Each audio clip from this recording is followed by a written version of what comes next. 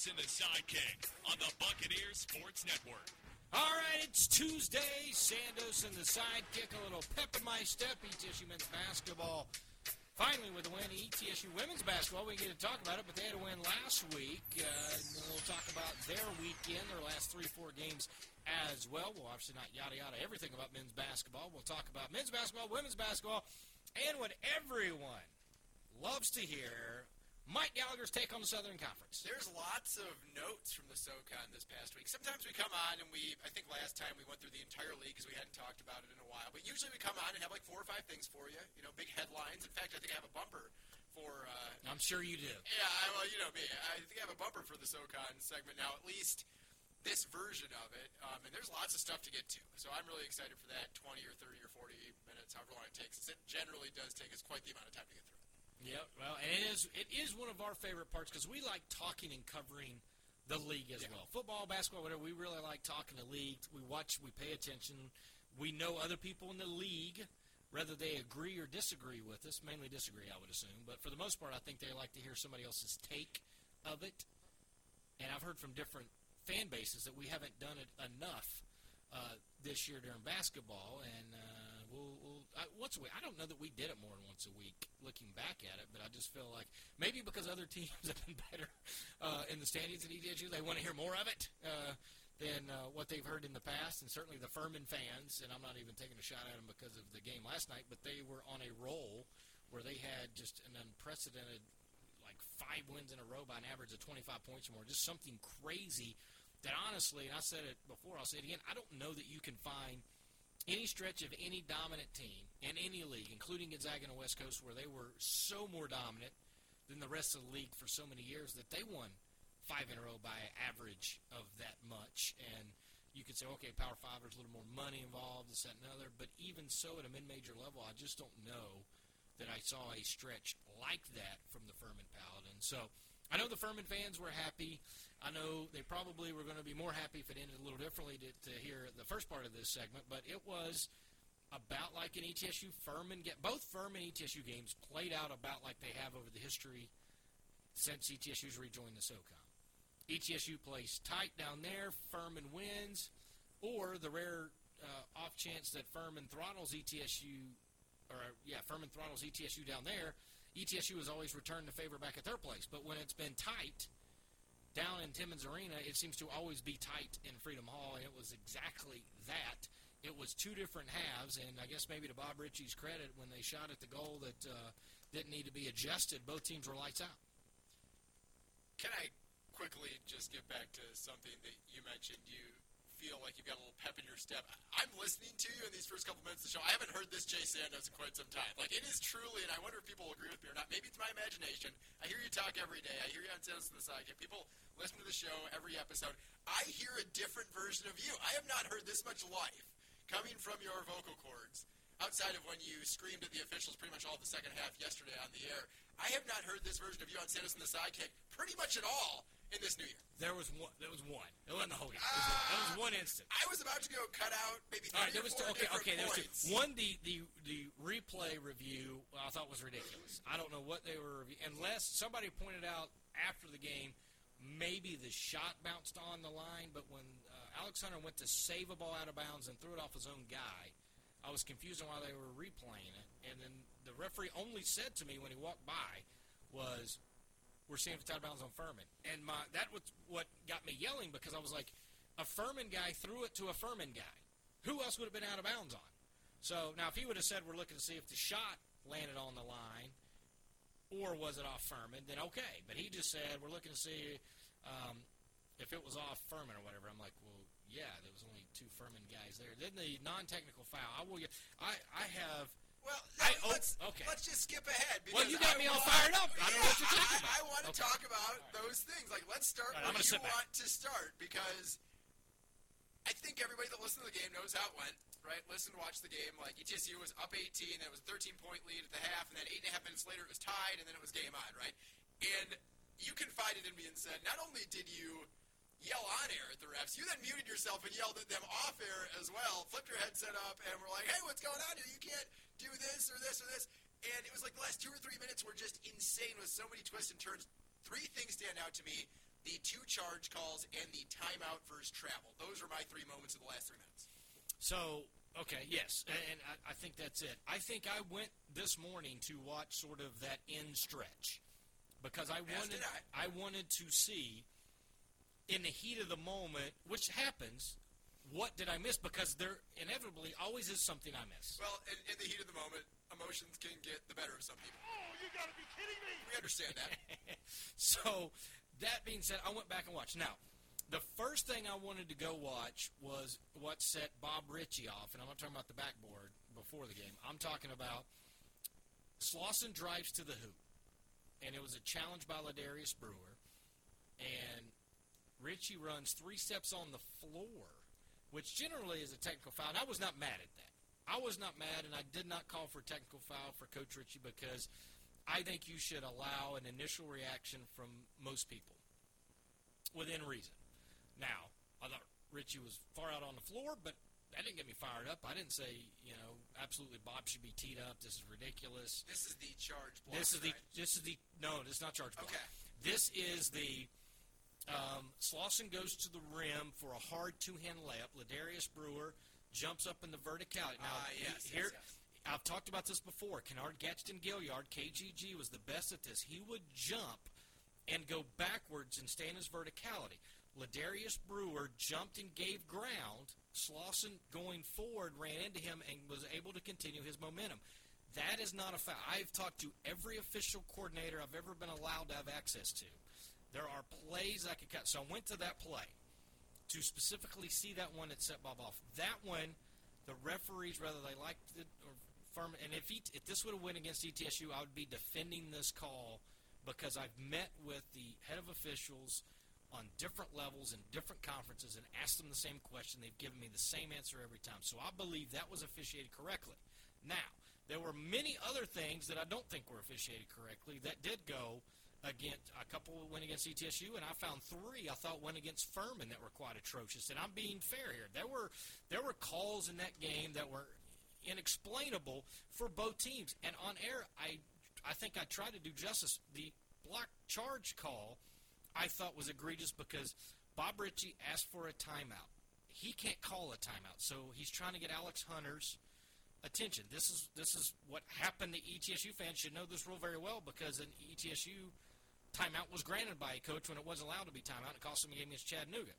This was officiated correctly that Bob Ritchie couldn't call timeout, but Alex Hunter turns and asks for a timeout about the time that the block charge happens with Slauson into Seymour. 3 referees blow whistle. 2 have a foul. 2 are pointing charge. 1 blew the whistle, I think, to grant the timeout. And the timeout was pulled back and wilted, and they allow the charge to happen. And Bob Ritchie griped, and I defended his gripe on air because I felt like he had a decent gripe of, I'm trying to call timeout. I'm trying to call timeout. When my player turns to call timeout, you should know he's calling timeout. Why are you waiting to blow the whistle? And then you get the charge. I thought there were 2 times Furman had rebounds and then got kind of spun to the ground that probably in other games would be fouls that weren't called fouls, that I thought ETSU got the breaks in that call. The one call that got me absolutely incredulous and yelling at everybody, and I watched the tape again to make sure I didn't just missee it. The foul's not on Slauson, but Slauson grabs the ball, and he goes to just power dribble with 2 hands and catch it. The problem is when he went for the big power dribble, it shot off his right toe, shot 25 feet in the air above the referee and landed into the scores table. In every basketball game of any level, I was just recently at an NBA game.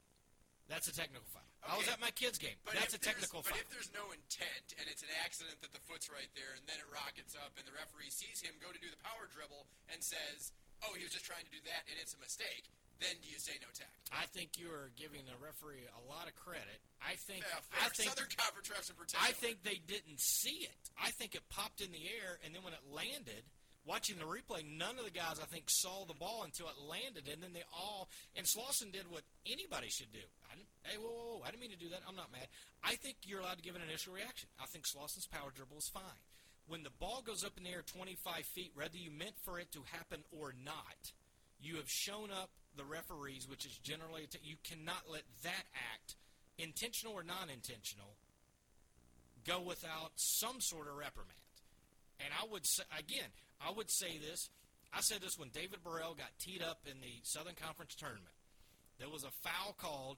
Burrell took 3 extra dribbles and did a windmill dunk. He got teed up. Absolutely, he should. Why are you taking 3 extra dribbles after you were called for a foul? You take the ball from the opposing team. You take 3 dribbles. You dunk it. You showed up, everybody. You deserve to get a technical foul. I am not one to hand out technical fouls, but there are 3 times I've taken my headset off. Twice because a guy has bounced the ball up in the air 25 feet, not called. The other one, I think it was Jacksonville when Murray Bartow and the A-Sun, where a guy actually threw the ball off the backboard. It went to midcourt, and that wasn't teed up. And I'm like, what are we doing? Like, those are those that are so egregious that, I mean, this was on national TV. There wasn't one person watching national TV that Furman and ETSU take the dog out of the fight there that isn't looking at it going, let's get a technical foul.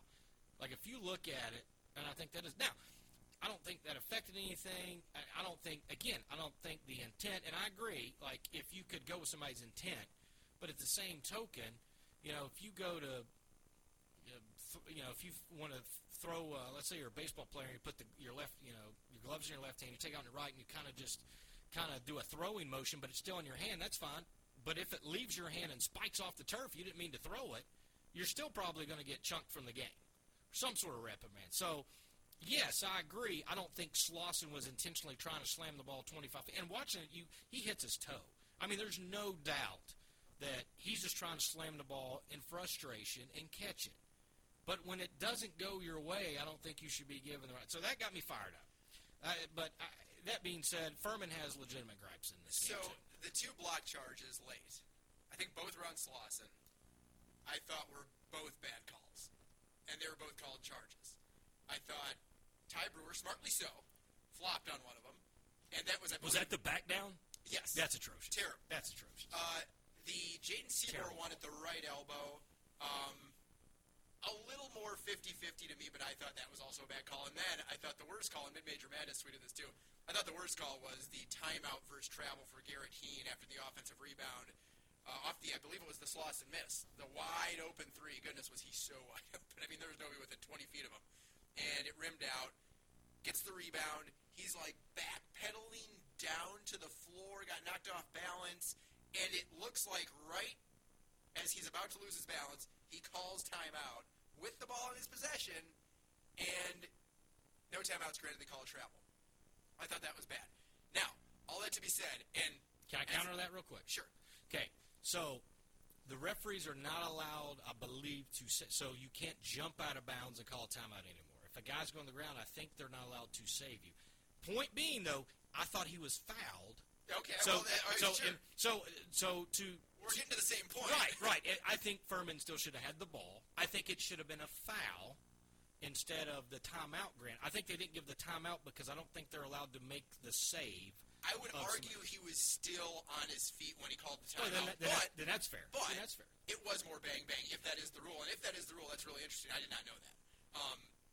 All that said, I think those 3 went against Furman late. But there were a lot of calls earlier in the game, and some of them much earlier, others just preceding this sequence, where I thought ETSU got the short end of the stick. It was bad both ways. So I think shocking for a Southern Conference. Slauson, the play after he slammed the ball and didn't get the tee was a block charge. Do you think?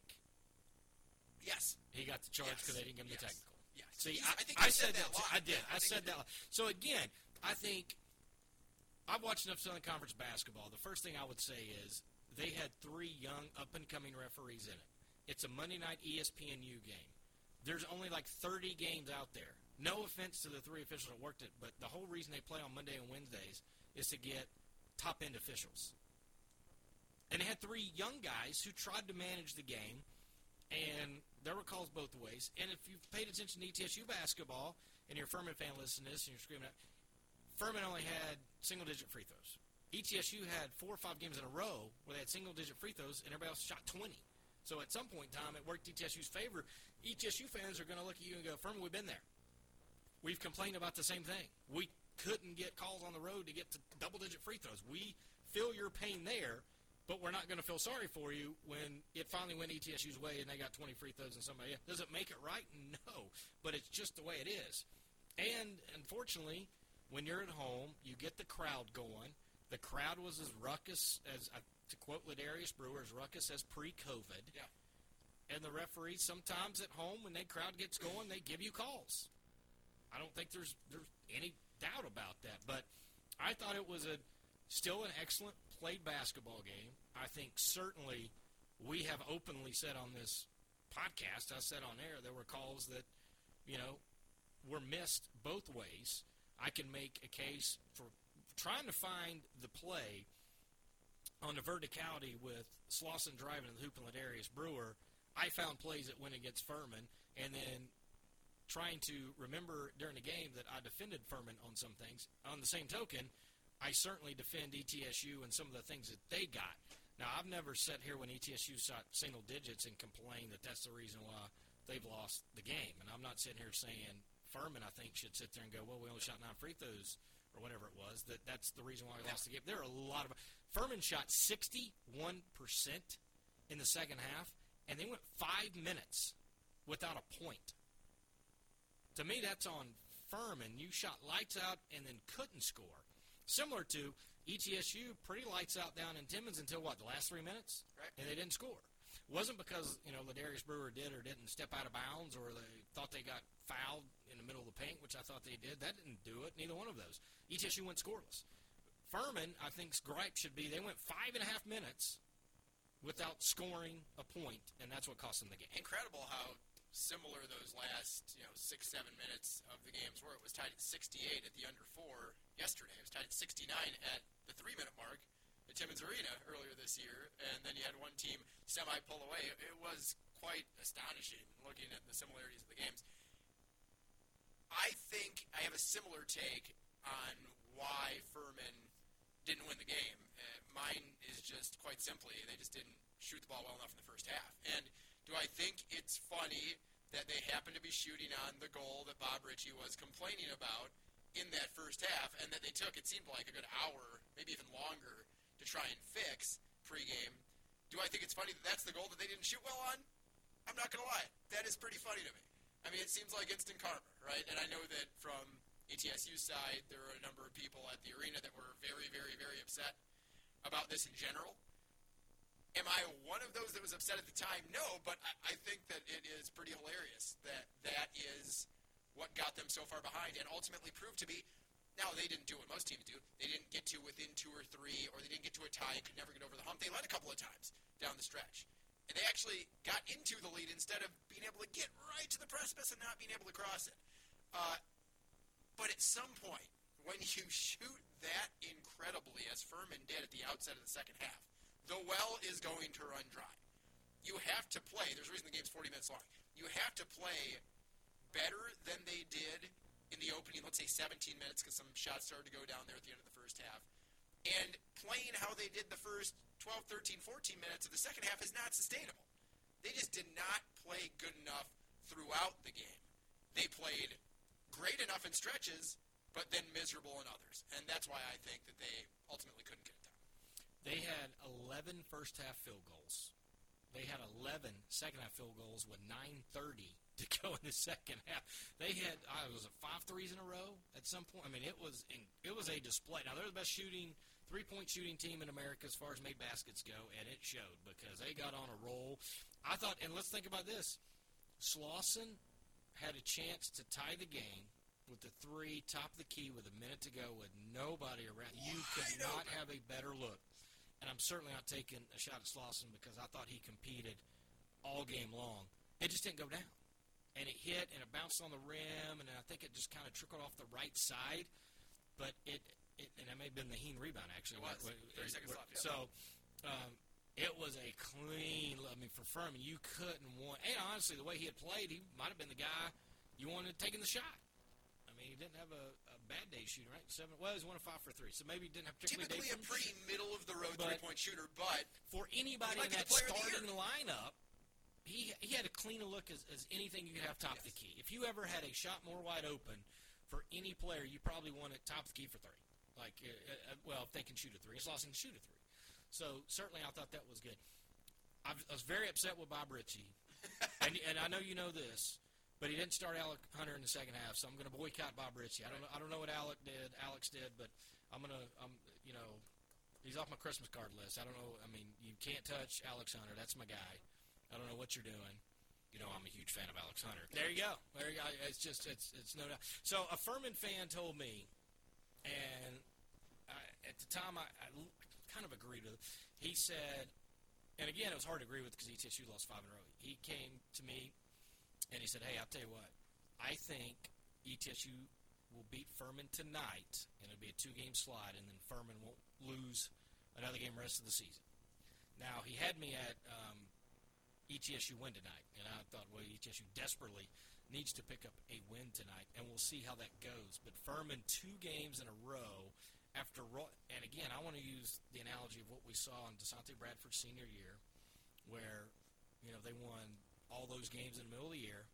They were hot, right, 16 in a row, and then all of a sudden, boom, they lost 3 and just kind of lost the mojo right before they peaked too early, right? Do we think Furman, and I pose this to Mike, do you think they peaked a little bit early and got things rocking and rolling, that is hard to sustain, and now they may go through a little lumps, but they've still got time to figure it out. ETSU kind of limped to the finish line, then had to get right for the tournament, and did manage to win and get to the championship game, but just really got, I think only had 42 points in that championship game against UNCG, just not a banner day offensively. Maybe it was 47. Anyway, it was under 50, and it wasn't good. Do you think Furman, because they were rocking and rolling and cooking as hot as anybody in the league, and in UNCG at Furman, again, it wasn't at Timmons, I have no idea, and I realize the AD comes from Villanova, and you want to play downtown arena, it makes more people pay attention, but you play in Timmons, I don't think they lose to UNCG. They lose to UNCG. They lose us back-to-back games. Is the mojo gone for the Furman? Did they peak too early? I feel like you want me to say what I'm going to say. It feels like a setup. Don't they always peak too early? Postseason comes around, they never get anything done. I mean, are you setting me up for this? I mean, this is perfect. That's not what you intended. I wanted your honest kind of answer. I mean, what am I supposed to say? Like, yes, Bob Ritchie never went to the postseason. Furman never went to the postseason with their head coach. I don't know. I mean, do I think they peaked too early? This is a style of basketball that is a lot of fun. Dangerous offensively, but that is very difficult to sustain 3 days in a row. Once the postseason comes around, that is difficult to sustain, I'd say, for more than 6, 7, 8 games in a row and have the level of success that they did in the middle of the regular season because shots just eventually stop going down. You can have the greatest shooters in the country, and Furman has often had many of the greatest shooters, certainly at the mid-major level, but it just doesn't work sustainably, and we've seen it over and over and over, especially when you're only really playing 5 or 6 guys big minutes, right? There's not depth. We know that. They have some excellent top-end players every year, and credit to Bob Ritchie and Furman this year because I did not believe they did this year. And now you might have the player of the year in Jalen Slauson. We knew Alex Hunter. We knew Mike Bothwell. Conley Garrison, I was skeptical of at best. Marcus Foster last night played really well. Garrett Heen, I know it hasn't necessarily worked out on a game-by-game basis, but he puts together some nice minutes at times until they are able to prove me wrong in the postseason. Yeah, I think they peaked too early because peaking too early is at any point in the regular season because they've had no success in the postseason. That's the real answer. So if you look at conference action, they have 9 players averaging double figures, but you look at tight games, like last night, 6 players played double-digit minutes. Yes, they played 9, but 5 minutes, 7 minutes for the other 3 players. Now, that is a little bit of a breather. It's going to be the same problem for ETSU. Right now, ETSU has gone to a 6-man rotation with a smattering of Charlie Weber occasionally. And let's look at ETSU is going to be the same. Let's look at Furman's other 3, too. I mean, 5, 7 minutes, 0 for 2 from the floor with no points. I'm talking about those players that are going to get in there and play that style of play and mix it up and shoot the threes and have the. Now, my argument is definitely you need more than 5 or 6 contributors that can do it. You need 7 or 8 because guys are going to have off days. Furman fans have been letting me know, and not just my good buddy. That's their argument. Not just my good buddy, the doctor, who I love, but it's the fact that they're like, hey, Furman's got depth this year. They're playing 9 guys limited. Laughable. I'm like, but Laughable. they're winning by 25 or 30. It's smart. You're getting your starters off the floor, but in tight games, like when Chattanooga rolls around this next game, and I'll say this, Furman beats Chat at Timmons. They got a chance to roll and get going again because basically they only play Wofford, who they just slapped on the road, right? They won at Wofford by 25 or whatever. So you look at if they can get Chat at home, they got at Western. All right, counting that as a win, I'm assuming. No offense to Cole or whatever his name is. Then Wofford at home, which they've beaten like a drum, and that's going to be played at the Bon Secure Center, which, again, I think is a mistake. They should play Timmons. Then they're at Sanford at Citadel. I mean, they got a chance to win 5 in a row and get right back in it. They also, you could see if they lose a Chat game, that's 3 in a row. Well, they could still go 3-2. Let's say maybe Wofford repaid the loss or 3-2. They're still going to be the 2 seed going into it. And then what do they do from there? I guess my thing is looking at the Chat game on Wednesday or Saturday. When we look at that box score at Furman, if it's a tight game, did they get 9 guys? Did the other 3 guys, the 7, 8, 9, did they play double digits? They didn't even score. Did they do anything discernible positive on the floor at all? That's not depth. That is not depth. When you say depth, you have to have guys that can come in and put up a double-digit scoring night here and there that can carry the load when a Jalen Slosner, an Alex Hunter, or Mike Bothwell is off. Don't look at that box score and tell me, yeah, that's depth. Well, no, again, it backs up. In the first meeting with Chat, they had 5 guys play 30 minutes, 1 play 11, 6, 9, 8, and they combined for 6 points. Huh. Depth. On 2 for, what is that, 5, 2 for 5 shooting. And a total of 4 rebounds. Laughable. That's not depth. I will say this, though. I am very convinced Furman is going to win Saturday. We can talk about more on Thursday or whatever. I like it. Very convinced Furman's winning Saturday. And Sylvia DeSosa is supposed to be back then. Again, probably a conversation for a later date, but I think that Furman's winning that game. You had me at Chattanooga loses. You could have talked about that for an hour. I would listen to you. Okay, what's up, time for a timeout? We'll talk ETSU women's basketball. The SoCon people. So, Furman fans, if you're mad at us, you're going to be a guaranteed win for Mike Gallagher on Saturday. Just wait till the 3rd segment. Right now, 2nd segment, ETSU women's basketball, San Jose Sidekick on the Buccaneer Sports Network. Luxuriously designed, exquisitely detailed, first in its class, corner to corner, a true work of art, capable of going from $0 to $300,000 in a few seconds flat. Are we talking about a sports car? Oh, no. We're talking about Jumbo Bucks Premium Edition Instant Games from the Tennessee Lottery. So test drive the new gold standard in instant tickets today. The Tennessee Lottery. Game-changing fun. Please play responsibly.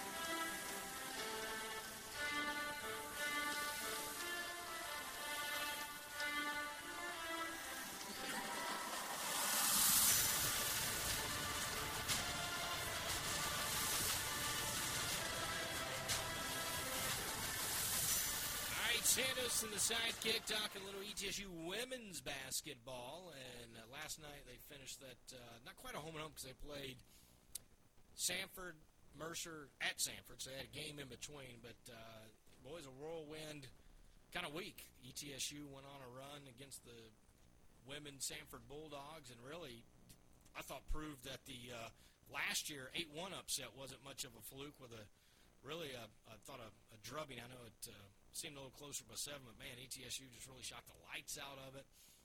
And really, you look at 14 points from Griffin, coming off to Maya Griffin. She had the 17, then the 14, then 12 points for Courtney Moore. You look at Carly Hooks, and then 8 rebounds for Jakaya Davis. How about that? 15 minutes, 8 points, 10 rebounds. Pretty efficient for Jakaya Davis in the minutes that she got.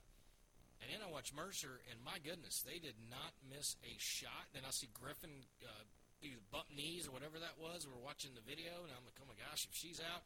But it was a clinic put on by Mercer on offense. And then, of course, last night, I'm following live stats, and I'm not gone back and watched the game yet, but it looked like Sanford able to get a little bit of retribution for ETSU for what they were able to do just, 5 days prior. Well, Carly Coons is a good coach, and you knew she wouldn't take too kindly to ETSU upsetting what were nearly double-digit favorites, if you keep track of that stuff, when Sanford came to Johnson City just 5 days earlier, and then you have the Bucks, as you said, really not miss a shot. Everything was going down. They score their most points in a quarter in the fourth against Sanford. On Thursday, they score their most points in a game this season with 76, and quite frankly, it looked a lot like that game against Sanford in the 8-1 Southern Conference quarterfinals just 11 months ago. Like, at no point did I ever think that Sanford was the better team in either of those games.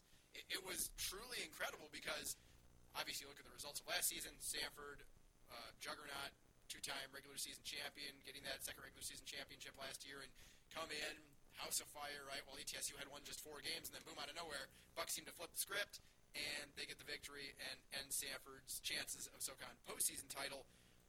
This year, things aren't going nearly as well for the Bulldogs, whether it's something behind the scenes or what it may be. They have pretty much all of their contributors back. They've added Shantae Battle back again after she was out with injury most of last year. And so I was surprised to see them on Thursday look kind of rough. Natalie Armstrong, any athleticism that she had does not appear to be showing up this year.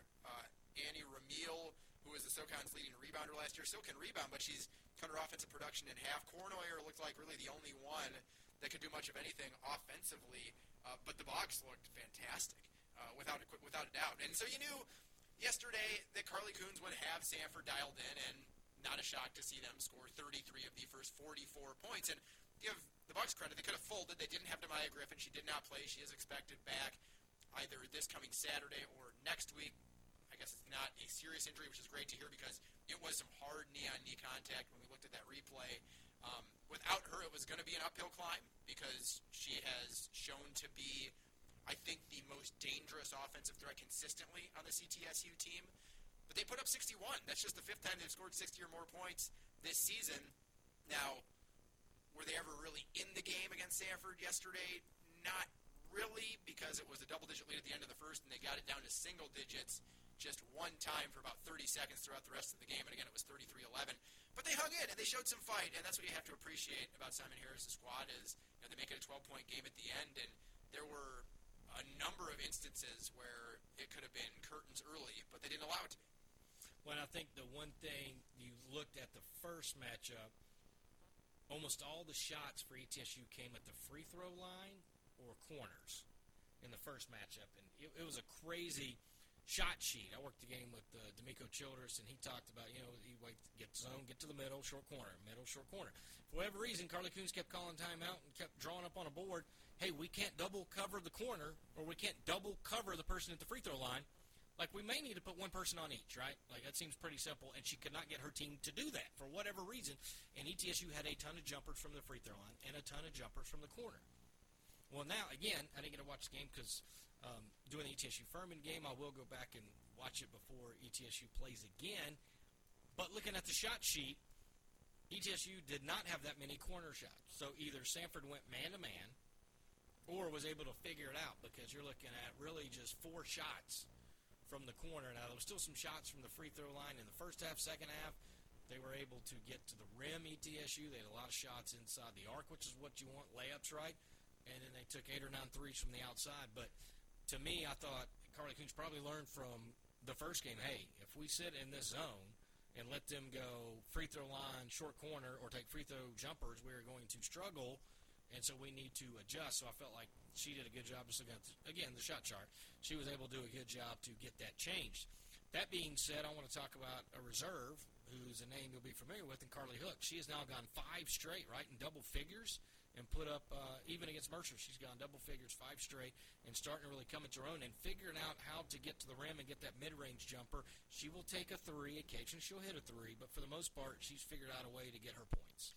Yeah, she has shown this season when she's been able to be on the floor that she can be that streak scorer. Right now, she hasn't been efficient a lot of the time, but you look at the last 5, 4 of 7 from the floor, 7 of 16, 5 of 12, 7 of 16, 5 of 11.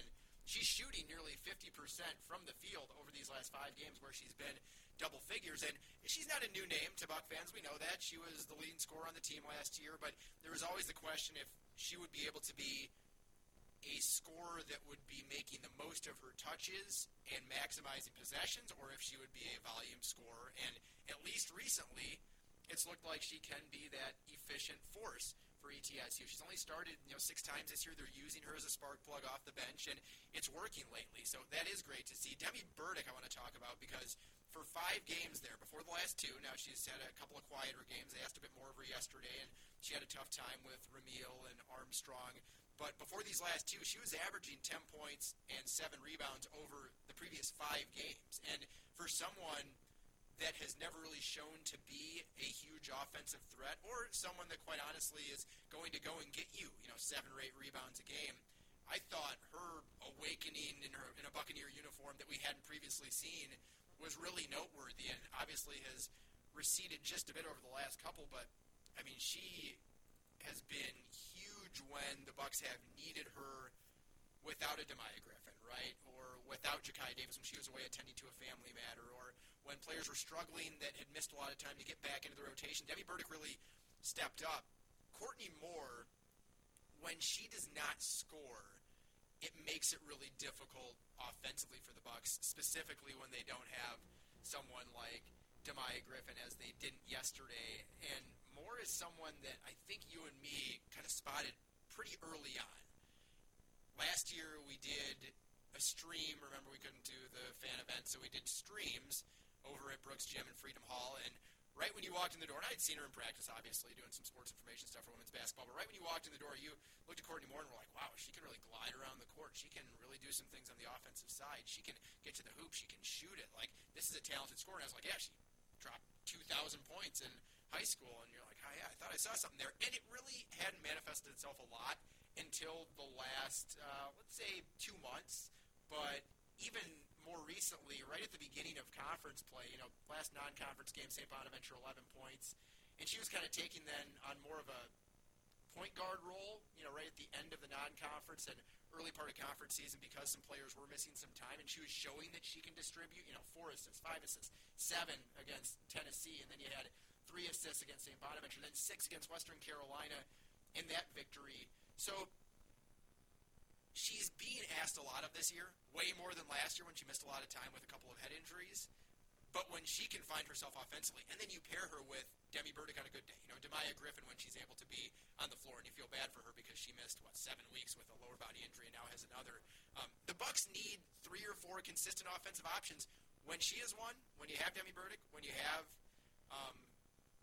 obviously the prowess of Demaya Griffin, and then you team whoever that fourth might be. If it's Carly Hooks, this team offensively can really get some things going. Granted, it hasn't happened very consistently this year. I think seeing Burdick without the knee brace is life-changing for her. She looks more like the athlete they thought they were bringing in. You're right, Courtney Moore in spurts looks spectacular, and then sometimes it's just not her day. And the problem is, for a lot of ETSU women's basketball this year, they either can't seem to be clicking at the same time, or the team can't get enough consistency amongst themselves to get enough points on the board. And then you feel bad because Demaya Griffin started to come into her own, 17 points, 14 points, and she plays 7 minutes with, you're right, the knee-to-knee contact. Every time you think Courtney Moore, hey, double figures, shots looking better, back-to-back games. Now Carly Hooks has put 5 in a row. Ja'Kai Davis certainly in spurts shows that she can score.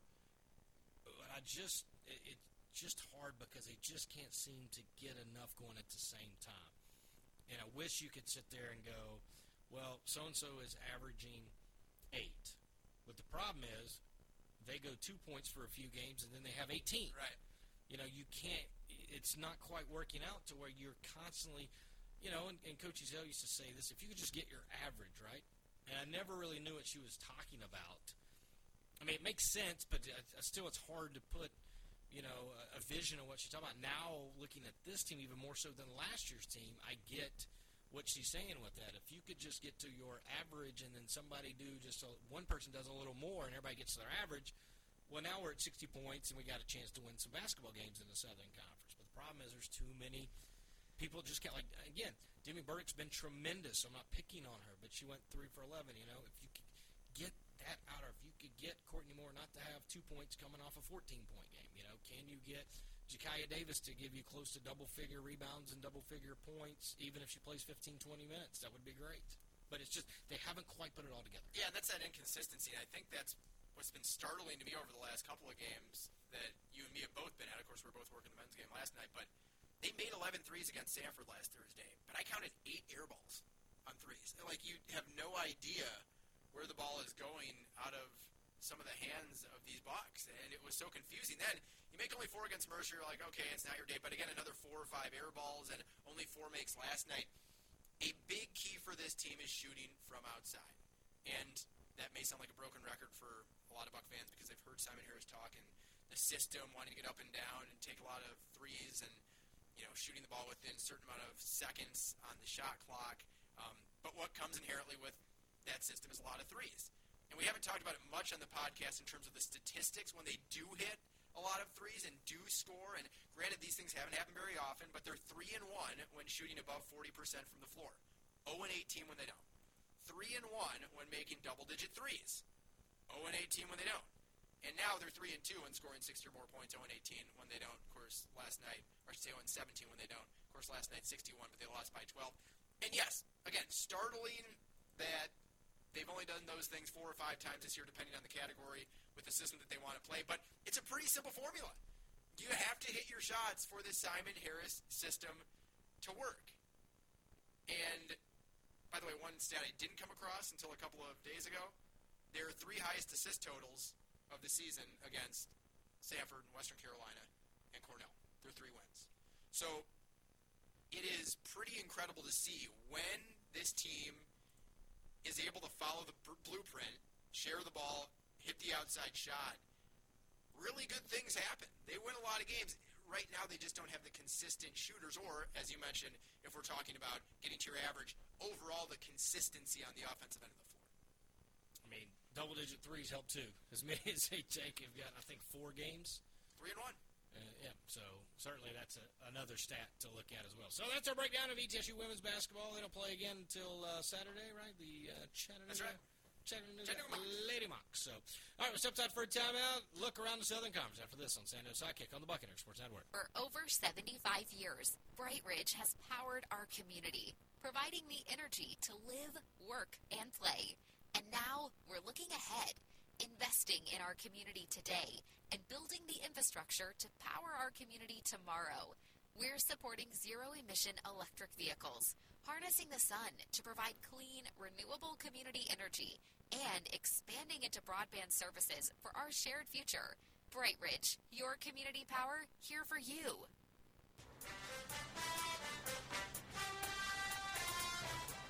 The biggest stories, the hard-hitting details, the in-depth investigative reporting you've been craving, all can be found at ESPN, The Athletic, and the Associated Press. Now here's someone not named Adrian Wojnarowski, Ian Rappaport, or Bruce Feldman.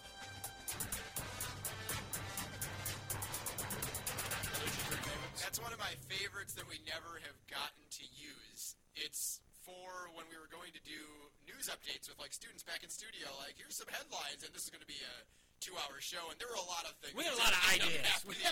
From that era of Sandoz and the Sidekick as we were taking flight. But I figure for Southern Conference headlines, which is essentially what this is, that makes sense. Some kind of news bumper. I think I actually even have, I thought I had a longer one where there was I had the music, it kept playing. Yeah, which was really great, but how unfortunate. Oh well. Southern Conference notes, firstly, Hayden Brown returns, and does he return with a vengeance? 35 points and 11 rebounds in a win over Sanford. That win, by the way, 200 combined points over the weekend for Sanford and the Citadel. 107-93. The Bulldogs, that being from Charleston, at home with the victory. After Sanford actually entered the day, having won 3 in a row, favored in that contest. Hayden Brown said, no dice. I thought you were going to say Hayden Brown returns with longer shorts, but that was not your update. That's a pipe dream from you now. Okay. All right. Well, he certainly a difference maker. He threw, what did you say, 35 11? Oh, my goodness. So, tough dude to guard. He out of position. If you put a smaller guy on him, he just bull rushes you. You put a bigger guy on him, he just goes around you. And, oh, by the way, he can shoot some threes. So he's just one of those awkward hybrid players. And certainly Citadel in a dogfight with a couple of teams, trying to get out of that 7, 8, 9, 10 range. Got some work to do. I mean, even ETSU's got some work to do there, but having him back certainly gives them, I think, a puncher's chance in more games than if he was not there. This is what I like to do in this segment, is talk about the people that are in or out, missing time, because those are things that I don't think the average fan would come across on a regular basis. You're just looking at a box score and saying, oh, wow, I mean, I can't believe that Citadel put up 107 points. Well, they were able to do that because they obviously had Brown back, preseason player of the year. And how bad did ETSU need that one last night against Furman? They were actually behind the Citadel and Sanford going into that game in the conference standings. They were ninth. So now that they've picked up that victory, they are back ahead of both the Bulldogs and the Bulldogs at 5 and 8, while Sanford and the Citadel rest at 4 and 7. Silvio De Sousa, we mentioned it in segment 1, but he misses both games last week and early this week, or I should say in the last week or so. But Avery Diggs steps up with 21 points last night, his first 20-point game as a mock, and of course, your guy delivers the day. Honestly, A.J. Caldwell, just a heck of a shot by a heck of a guy. Wide open. Malachi Smith, I don't know who was guarding him. Was it Jalen Johnson? But he almost put him like 6 feet deep on that drive that got Caldwell open. They had to collapse because I don't know where the ankles of the defender ended up, but they certainly weren't attached to his body after that crossover. And Caldwell from the corner for 3. Well, and it was a one-point game. You had to collapse because No doubt. with Smith going to the hoop, right, you got to think that's a tough guy to stop. He's going to score. You would rather give up a layup or a long shot. Now, A.J. Caldwell has proven to be down 1 and hit threes is his thing, and he Honestly, did it again. A.J. Caldwell, just a heck of a shot by a heck of a guy. My guy, A.J. Caldwell with the game winner. I believe it was 1 year ago Sunday that he hit the game winner against ETSU. And then you fast forward 366 days, and A.J. Caldwell does it again. Chattanooga 10 and 2, 9 and 4 in the league are Furman after that loss last night. So a game and a half lead. And looked at some schedules earlier today, and you touched on it in segment 1, but this conference, despite it being a game and a half lead now with 5 games to go for Furman, 6 to go for Chattanooga, still not over because you do have a Furman-Chattanooga matchup this coming Saturday, and then after that, Furman has a pretty soft schedule rest of the way. Yeah, I mean, other than Wofford, you're talking about they got Sanford, Citadel, and Western, right? I think they got the bottom 3 teams, and then you got a middle-of-the-pack 500 Wofford team in which they throttled, and then they try to avenge a loss against Chattanooga. So they beat Chattanooga. You know, you got a race again. If Chattanooga gets that and they get the sweep, that's like having an extra game lead in the standings. It's all but over as far as the number 1 seed goes. And then honestly, depending on what VMI does this weekend, VMI could beat Mercer. VMI beats the Citadel. All of a sudden, there could be a shot for who's going to be that 2nd seed between Furman and VMI, unless Furman beat them twice, which I'd have to go back and double-check, and I believe they did. I think Furman did beat them twice. So Furman's still probably going to lock up the 2 seed, as I'll look that up to make sure that I'm not lying there, people. But let's see. Nope, they did lose to VMI, so you have to go to the tiebreaker there at some point. Yep. So they split with VMI. So, now we got to do tiebreaker math later. We'll figure out. But that puts VMI back in the saddle for where are they going to finish. They could finish 2nd. Now, Furman beats Chattanooga. They still got a shot at the 1 seed. If Chattanooga wins that game, Chattanooga gets a tune-up game with Western. And the reason why I kind of use quotes for tune-up game, Western has a 3-game win streak at Chattanooga. Do you see? The Catamounts making it 4 in a row. Game in 5 days for Chattanooga. Do we see the Matt Ryan? Wednesday. Can we see the Matt Ryan again? Who would be Matt Ryan in this case? Grant Ledford, who almost blew the game last night for him on the scoop layup with 13 seconds left in overtime, up 1, and then a wide-open Mercer on the other end.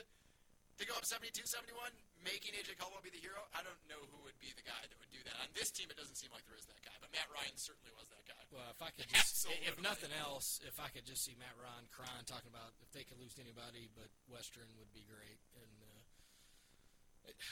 it's every time that gets posted from Western Carolina fans, it just makes me happy. So I was happy to see, and you'll hate this, but I was happy to see Avery Diggs finally show off some of the potential that I touted him to have at the beginning of the year, like 6'11" and 255 from Central Florida. And he had done not a lot this season, mostly because Silvio De Sousa, obviously being the force that he is, going to take a lot of those minutes. But without De Sousa, 21 points last night, and 10 of 11 from the floor, that 21-point effort, a career high. And again, Chattanooga with a game and a half lead. Neftali Alvarez, and I could not believe when I looked at the box score from Saturday, he returns to the lineup. A big surprise, considering the outlook seemed pretty grim as of a couple weeks ago. I talked about with you my conversation with Greg Gary, and he was like, "Look, hasn't even been back to the doctor." I'm receding like we're not going to have them the rest of the year. And boom, out of nowhere, a massive happening to me. Maybe not in the regular season title race, but with their loss last night, obviously putting them to 500, really no shot to go and climb that high. But with him coming back 3 weeks before the postseason, to me that's enough time for him to get back into it, be 100%, get the feel again, and he's somebody that already has a tremendous basketball feel. And more importantly, for everyone around him to readjust to him being back, because he is, in my estimation, the top point guard in this league. Unless I'm forgetting anyone off the top of my head, David Sloan would be right there with him. I'm going to punch you. Alex Hunter, you shut your mouth. I would take both mouth. Sloan and Neftali Alvarez over Alex Hunter, but Alex Hunter is right there as well. 1A, 1B, 1C if we want to go. Sloan, in kind of fairness, order. Sloan's playing as good as any point Absolutely. guard And in you the know, league. last year I thought he should have been a whole league player. Let's not forget. Yeah, Who was on the it's Sloan fair. bandwagon first of the two of us? It's fair. So you got those three, but I think Neftali Alvarez at his best can elevate that team, as we saw last year in the postseason, to a championship contending level. Obviously, they're not going to do that in the regular season, but you have him back for 3 weeks. Team gels. Never know in the postseason. Here's what's crazy. They're going to play. They already lost the two Chats. They're going to go. We talked about their brutal 5-game stretch. They're going to play on the road at VMI. Certainly could be a loss. They're going to go to UNCG. Certainly could be a loss. If ETSU beats Sanford Saturday, that puts both Mercer and ETSU at 6 and 8. Wednesday down in Macon, and if ETSU wins, they have a de facto extra game lead. Besides 1 game in the standing, it's a 2-game lead to get out of that 7-seed slot. Mercer doesn't care. They were the 7 last year. And they got championship That's game. So did Wofford 2 years ago. I'm just saying, for the Mercer Bears, who were sitting up there at 3rd and looking pretty good, this was the stretch where I was like, I like Coach Gary. He's my guy, but we got if they can survive this, that would be a great stretch. Now, if they can get a win, certainly they could beat ETSU at home, but if they could get a win against VMI or against UNCG, I'm not even asking for them to get both wins, but if they could get one of those wins and then get a win at home, that certainly solidifies themselves middle of the pack, and maybe even as high as a 4 seed as far. If they beat VMI and was able to beat ETSU, they'd be in a fight for basically the 3 seed. They've lost 4 or 5.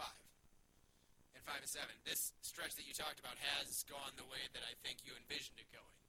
And then with that stretch kind of ending after the Chattanooga games, you still do have to run into VMI, and it's impossible to play in Lexington, especially when the Cadets show up and It's are a Thursday pounding night. into I'll be Sandoz's head curious. right in breaks. But if you're going to play at VMI, you want to play on a weeknight, and they get them on a Thursday.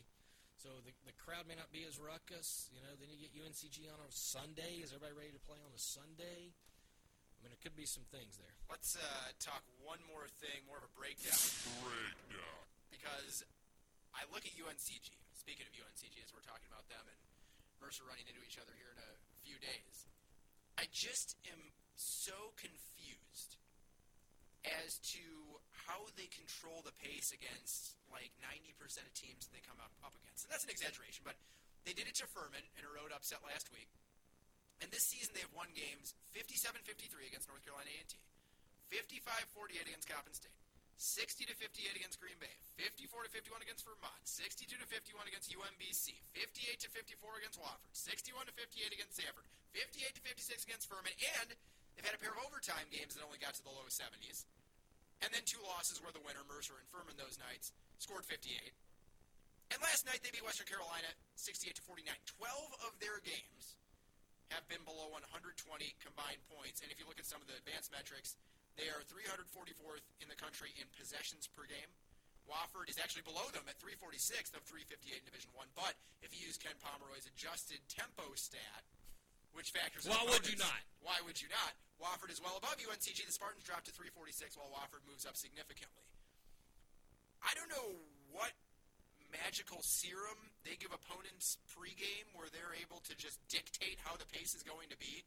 But it is quite impressive, and I've said it before and I'll say it again. Mike Jones' first season down in Greensboro is going a lot better than I would have anticipated, and he's doing it in a way that I didn't expect to work in the Southern Conference to the level that it is with the talent that he has. Does that make sense? I still want to yahoo every time you say Mike Jones, but I figure it gets old after a while. It does. But yes, it does make sense. And the one game that was the outlier was the no defense ETSU game, which, Right. 80-76 game was up and down.